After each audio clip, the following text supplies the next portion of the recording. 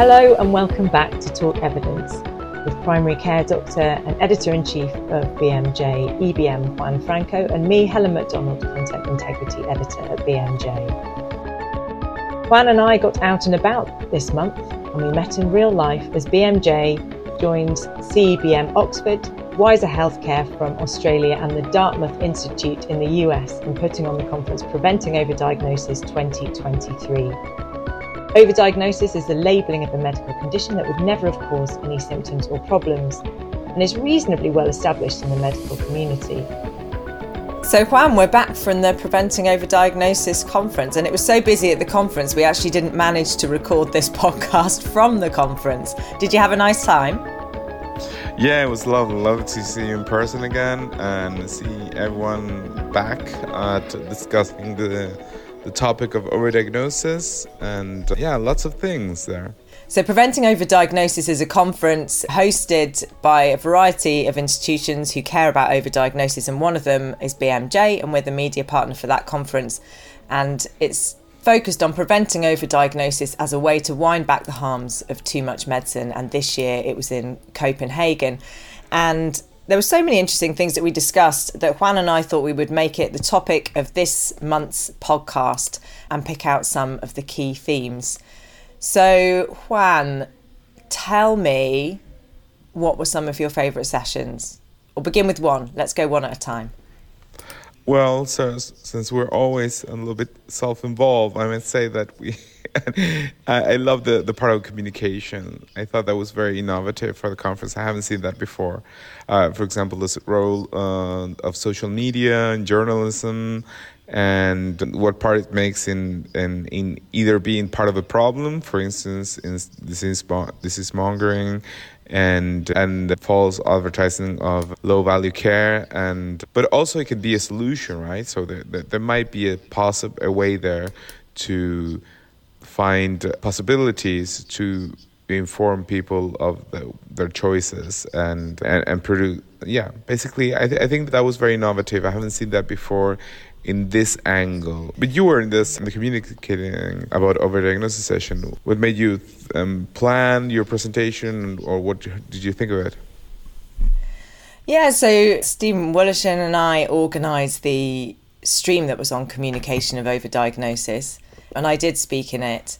And you're right, we wanted to come at it from different angles. We wanted to see how a message might travel through from a journal into the mainstream media and or onto social media, and how those things might interact and relate to each other. So from my perspective, in terms of journals, I'm glad that you understood that there were opportunities, because you know that I'm an optimist, and that's what I wanted to convey to people. So there were three simple messages that I wanted to get across that are challenges but also present opportunities. One is that when we put out content in the journal, I think it has to feel real to people. Overdiagnosis is such an abstract concept that it's sometimes hard to connect faces, real people that match the evidence that you're seeing. So actually finding people who have been overdiagnosed by breast cancer screening or medicalisation can be quite difficult.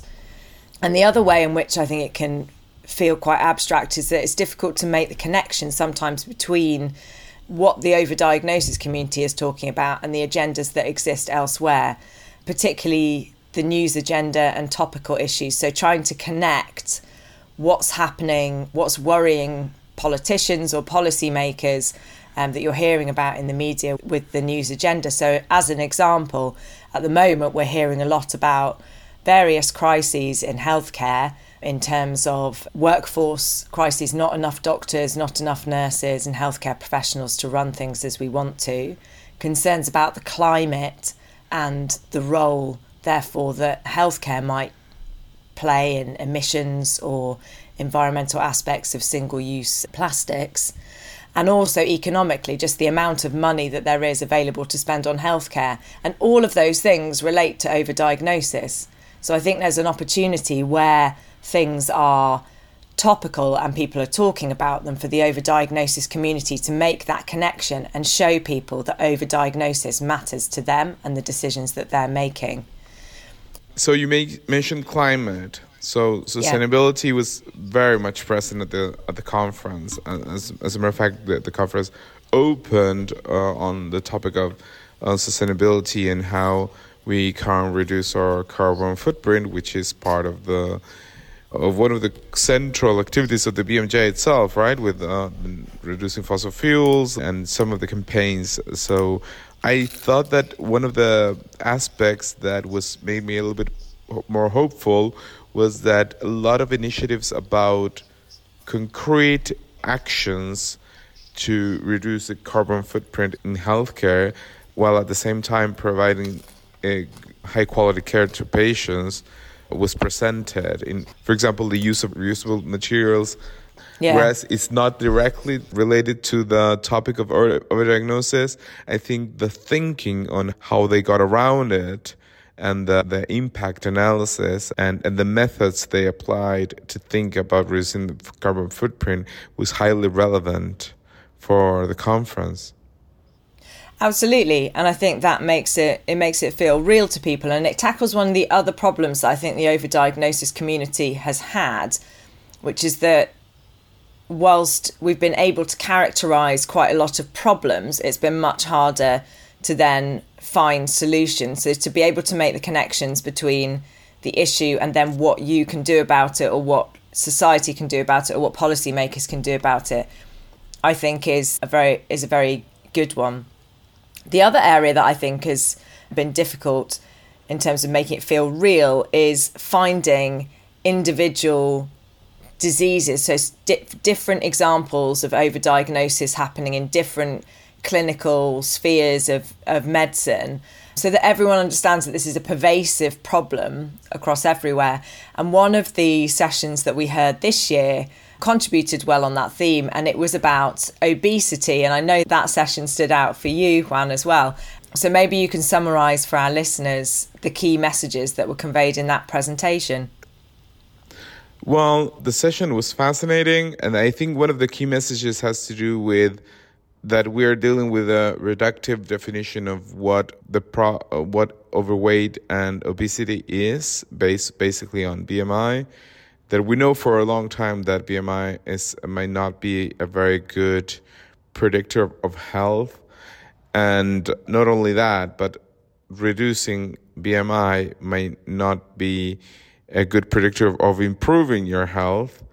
And thirdly, the interventions that we are systematically offering people with obesity and overweight are vastly ineffective, but yet we're clinging to them and devoting a lot of resources.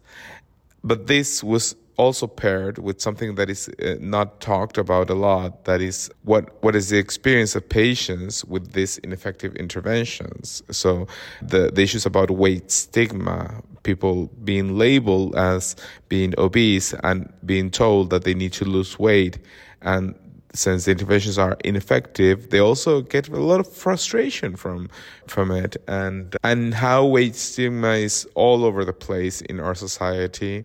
That was very persuasive. And now we'll hear from Lene Bomholmaya, who is a postdoctoral researcher at the University of Copenhagen.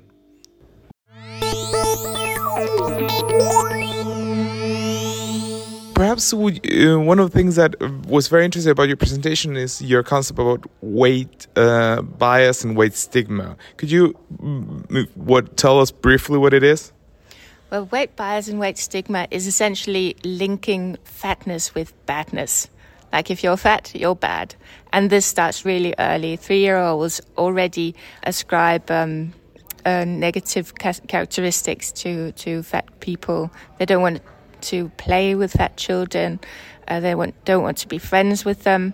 They don't want to help them. So, and it's also, you could imagine how difficult it is to be a fat child when other children are like that. And how is that relevant for healthcare? Are we doctors trained like that? Well, it's relevant for healthcare because in this world it's not neutral to work with weight, because there's so much value attached to it. It says something about who you are. It says something about if anybody else wants to to be with you. It's about belonging, and it's also about human rights, because if you're fat, you are at risk of being discriminated against. So for healthcare, it's really important because you can't just work with weight without also working with how people feel about themselves and their belonging in the world. But it's also important because weight stigma is related to poor health, physical and mental health. So if you work with, and that's because it's stressful. It's so stressful walking around and living in a world that isn't designed for you, where chairs don't fit, where you don't know if someone's going to yell at you when you go grocery shopping, or even your partner can discriminate against you. So nowhere's safe if you're fat, potentially, really. And that's really stressful. So it's really through the stress and the not wanting to be active and not wanting to be visible in the world, not use your body. That's how stigma affects your physical health. How does this fit into the management of overweight or obesity? How do you reduce bias but at the same time achieve the treatment goals? Well, you could start off by having a fat-friendly environment. So do you have all the equipment that you need as a doctor? Do you have chairs that fit? That's going to benefit your client, your patient, because they're going to feel welcome and they're going to want to come and talk to you. It's difficult because to address the weight bias, because at the same time we're telling our patients to lose weight. And how does fit in how we think about the management of what we need to do or what are the treatment goals? Yeah, I definitely think if we look into the weight stigma research and take that seriously in relation to health, I think we definitely need to acknowledge our own biases and to talk to our patients about the effect of weight stigma, and also talk about internalized stigmatization. Because when you live in a world that's like that, eventually you internalize, yes, I am not worthy of other people's love or respect. I am stupid and lazy and all of that. And of course, if you have internalized weight stigma and think you're worthless because of your weight, you will want to lose weight. And then you go to your doctor. And it's the responsibility of the doctor to say, what can we really do to increase your health? Maybe we can increase your health by not changing your weight. So if you're not focusing on weight, in what would you be focusing on? We're focusing on I think the first thing is that a doctor saying we can work on your health without you needing to lose weight. I think that's a relief for people, and that's going to benefit their health. They're going to feel much more comfortable. But then you can work with physical activity is so important for health. And people who have big bodies can experience a lot of barriers to be physical active. And one of those, or some of them, are psychological. Like I feel self-critical when I start to sweat, or I can't manage to walk as fast as other people. So talk about all the barriers to physical activity and work on that. But surely, for people listening, will think that of the whole spectrum, and they would say, well, perhaps something weight neutral might work with a patient with a BMI of 28 or 32 or 33 years. But with patients have BMIs over 45, perhaps they will have a little bit more trouble thinking that approach. What would you say to those doctors? Well, I think you can work with weight neutral health at any size, really. That's kind of the definition of health at every size. But the other question is, so even though you have a really big body, weight loss treatments still don't work. How about bariatric surgery? Yeah, but that's a risky business, isn't it?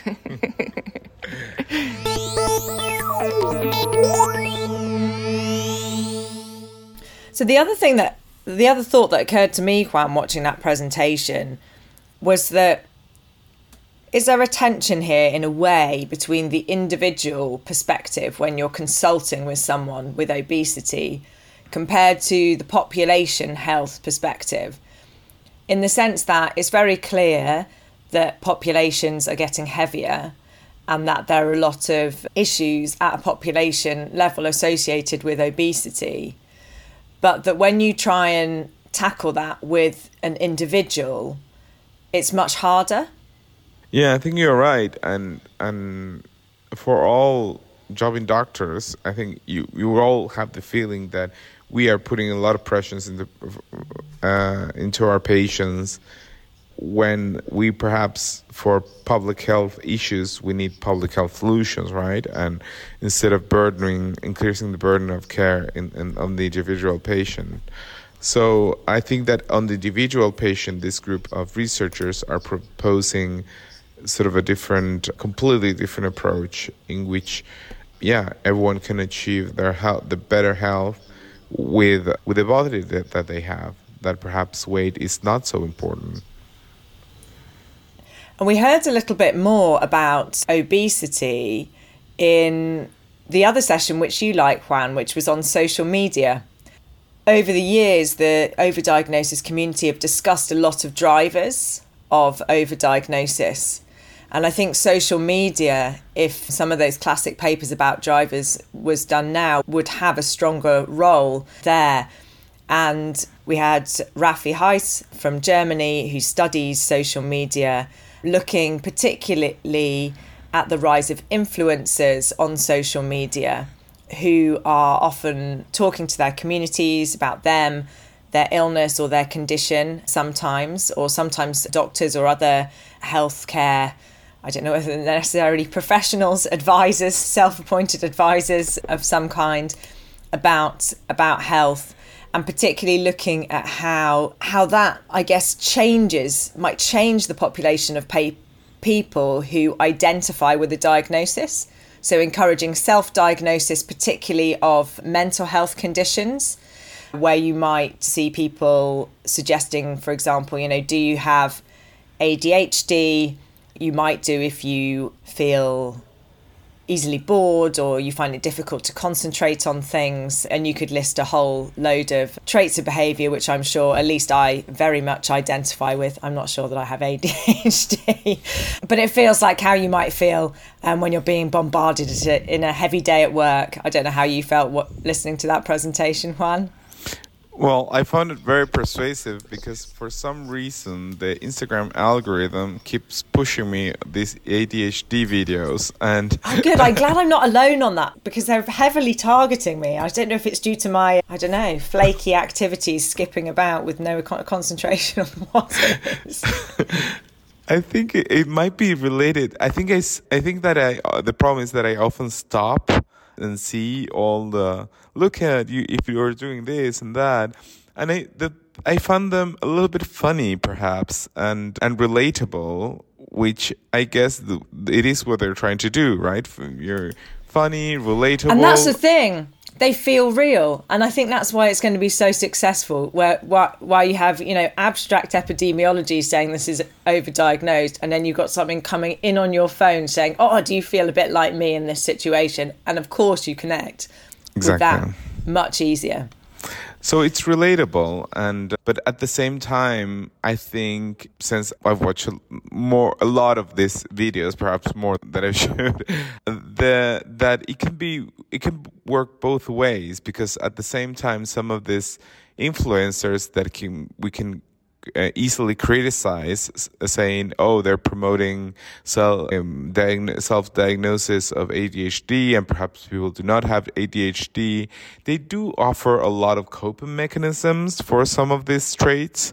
And one of the things that we've discussed at the meeting in several sessions is that perhaps we do want to promote self-care, and because if people take care of themselves, it is a way of removing the medicalization of our everyday lives. Of course, the problematic thing is that you have to do your self-care through a diagnosis that perhaps you don't need.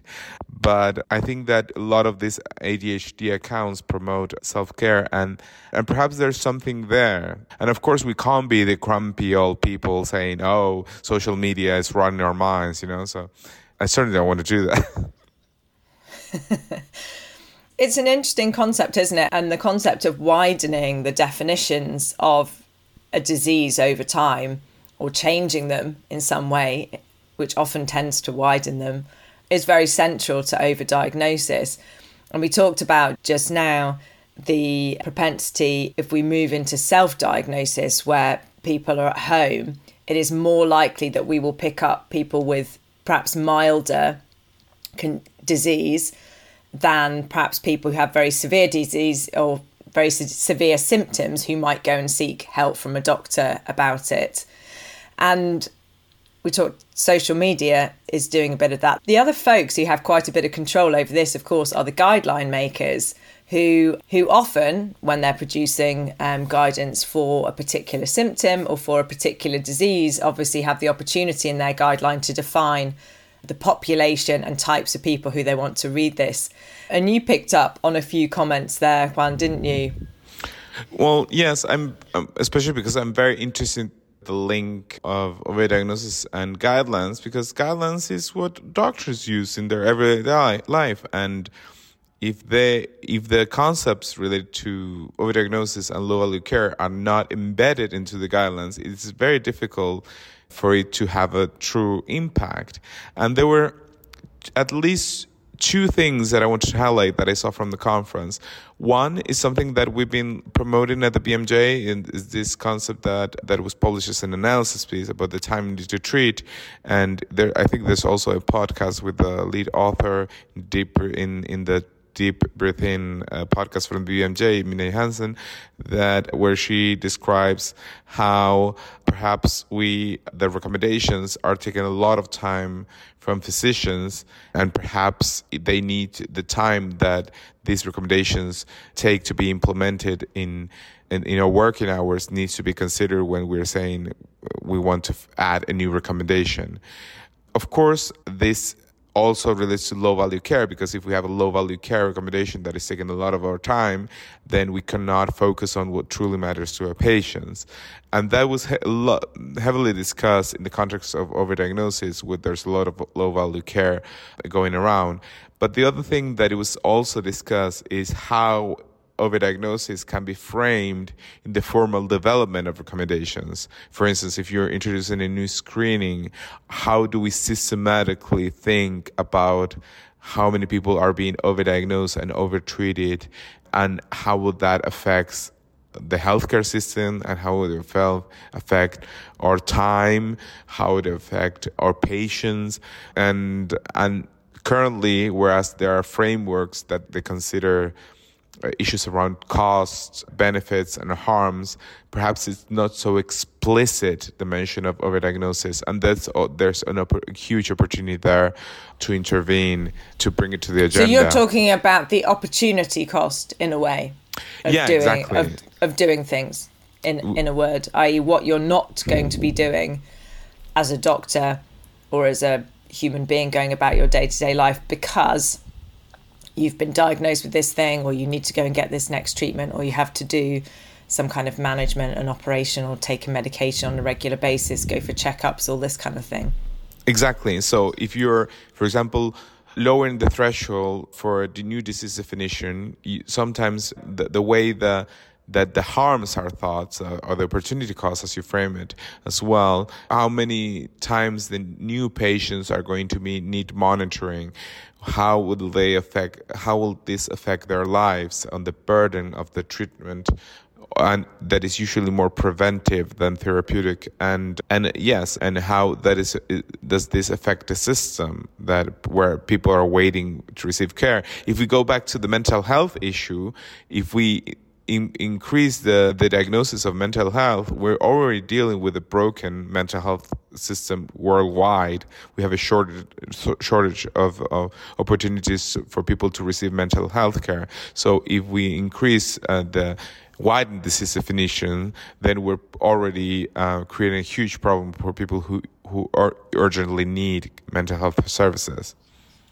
Now, Juan, I think you are guilty of falling into the trap that happens at the Overdiagnosis Conference every year, which is people start to feel very frustrated with the problem, and they get very impassioned about the problem. And I'm glad we've got you impassioned so early in the morning when we're recording this. But an area that we've tried to focus more upon is on solutions. And probably one of the most high-profile solutions, or high-profile groups working on solutions, have been the Choosing Wisely campaign, which originated in Canada, predominantly aimed at healthcare professionals and patients. Quite individual in the sense that it was to promote better conversations about tests which might be unnecessary treatments that might be unnecessary, procedures that might be unnecessary, and to help people make the right choice for them to pick high quality care. And one of the most concrete things to come out of that were these 5 questions, which were first published in the US about 10 years ago now, with the input of various medical societies. And the questions are very simple. Here they are. Do I really need this test, treatment or procedure? What are the risks? Are there simpler, safer options? What happens if I don't do anything? And what are the costs? Costs being quite broad here. They could be financial, emotional, cost of your time, all of those things that we've just been talking about. And these themes always come up at the conference, Juan, and you've also just published a series looking at choosing wisely. Tell us a bit about that. Well, yeah, so as a backstory of the series, it also has to do with the 10 years of choosing wisely and the meeting they had last year in Lisbon. And talking to the people there, we thought that it would be very interesting to see what they've learned and what is the current thinking after all these years of experience working as a grassroots organization of physicians that developing these recommendations on what not to do, which was their initial approach. So there is a series of 3 articles that we can link perhaps in our episode, but I would say that some of the key messages have to do with what is the best approach to reduce low-value care, and perhaps thinking about effective ways to de-implement. And this requires a lot of work. It requires talking to people at different levels, thinking about theories of change, behavioral determinants of keeping low-value care, and heavily resourced interventions that are highlighted in the articles about of reducing low-value care opportunities and challenges. That's one point. So it's doing more the implementation more professionally and targeting concrete interventions. The second one has to do with how this can be embedded into education. And we are big fans of EBM, right? And we think that teaching EBM might lead to a reduction in low-value care. But that might not be necessarily the case unless we make it more explicit in their curriculum. And that's the article on high-value care education. And that would be broad, right, Juan? So that would be to a lot of different healthcare professionals, not just doctors. Absolutely. Which leads to the point of the third article that has to do with where is choosing wisely right now. And one of the things that choosing wisely might need to do is perhaps reach out to other healthcare professionals, because it usually targets doctors, and not only other healthcare professionals, but have a wider global reach. Right now, one of the strongest campaigns is in Canada, but there are other initiatives all around the world, and perhaps strengthening that network and creating more inclusion of different settings and contexts is a huge opportunity for choosing wisely. So yeah, one note on so these articles are already online, so you can visit them and we'll link them in our profile. But one of the things that, and going back to preventive overdiagnosis, we also heard about some of these aspects in preventive overdiagnosis. There was a session on developing a curriculum, including concepts of overdiagnosis. So I interviewed one of the speakers, Natalie Edmondson, academic lead in clinical education and research in Western Sydney University. Why should we teach medical students about overdiagnosis? I think it's a reality that the future of healthcare involves overdiagnosis occurring. So I think it's important to prepare our students for the future. And is it difficult? I think it's very challenging. We have to realise that medical students have to learn to diagnose as a primary aspect of their learning. So it's very difficult to challenge them with an idea that what they are doing might be too much. And what you do in university, how does it mix with what happens in practice when they go out? So I think we can certainly teach the concepts of overdiagnosis to medical students, but when they enter clinical practice, they're faced with health professionals and a system that might not be conducive to accepting their ideas about overdiagnosis. So I think it's important that we upskill clinical supervisors and clinicians to articulate their diagnostic processes so that they're more sensitive to overdiagnosis as well. And will there be tools in the future for that? Do you think so? I certainly think we can develop tools for medical students learning. I think there is utility in some tools, but I think it's a sensitivity that's more important than a specific tool. Like culture, organizational culture, or how that's embed in diagnostic thinking? Yeah, I think organizational culture, professional culture too. And I think, changes in power structures within the medical professional may make it more easy as well. And can patients help medical students understand about overdiagnosis? I certainly think patients could help medical students understand about overdiagnosis. And I think it's a challenge. We're asking medical students to teach their doctors about overdiagnosis, then asking our patients to teach the medical students so they can teach our doctors. I think we're putting the responsibility maybe on the wrong person in the system here. Maybe the people at the top should take more responsibility. Okay, thank you so much for your time. Juan, let's talk more about the session on self-testing, which I thought was really interesting. Elizabeth Mahays, a news reporter, was there from BMJ, and we'll put a link to the story that she wrote from the session. The session was delivered by Patty Shee, Research Fellow at the Australian Centre for Health Engagement, Evidence and Values, and by Annette Pluderman, Senior Researcher at the University of Oxford's Centre for Evidence-Based Medicine. Patty's team talked at the conference about how they'd reviewed around 500 direct-to-consumer test products sold in Australia and looked at the claims about them and their evidence base and services offered to consumers like follow-up counselling. So that's certainly a lot of tests. And Annette described her more personal experiences of being offered such tests, which led her to look at some of the tests which are available on supermarket shelves in the UK. And again, she found very many.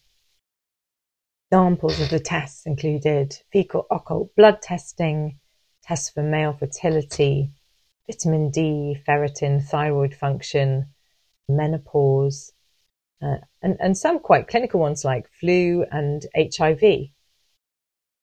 And really, I guess the main message I took from the talk was that they were calling the presenters for better evidence around these things when they've been to look. That was quite hard to understand, better regulation, discussion and communication, really integration with healthcare providers so that they can help individuals who may have taken one of those tests. I don't know, Juan, how would you feel consulting with someone who's taken one of these diagnostic tests and then is coming to you for advice about the answer? It's kind of, to me, it feels all back to front because you'd have a conversation and then you might order some tests. So having the tests and then going backwards to the conversation, I think is quite difficult because there's very different expectations that have been set already. That's actually a great question. I guess it depends on the setting.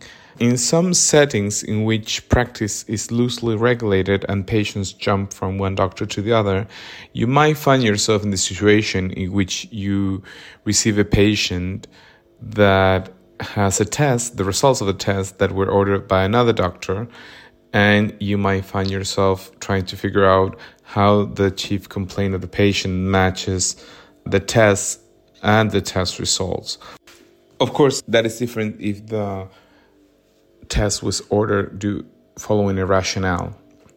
So the components of the problem are, I would say, one has to do with the precision. The second has to do with what we call pretest probability. But to defend some of this point of care testing, I would say that some of them might be actually very useful when you are dealing with the problem of underdiagnosis. For instance, self-testing for HIV, which is covered with stigma. Perhaps doing the test at home would facilitate a diagnosis. And underdiagnosis of HIV is a huge problem. So I would say that yes, on the one hand, it is a problem, especially for some of these conditions, vitamin D and thyroid disorders, where is probably little value. But we also need to underscore the need to solve the problem of underdiagnosis. That's it for this overdiagnosis focused episode of Talk Evidence. We'll be back next month with your regular updates on what's happening in the world of EBM. If there are any topics you'd like us to delve into, then let us know. Fan and I are on social media, and you can get in touch via the journal website. So for now, it's goodbye from me. Goodbye from me. Take care out there.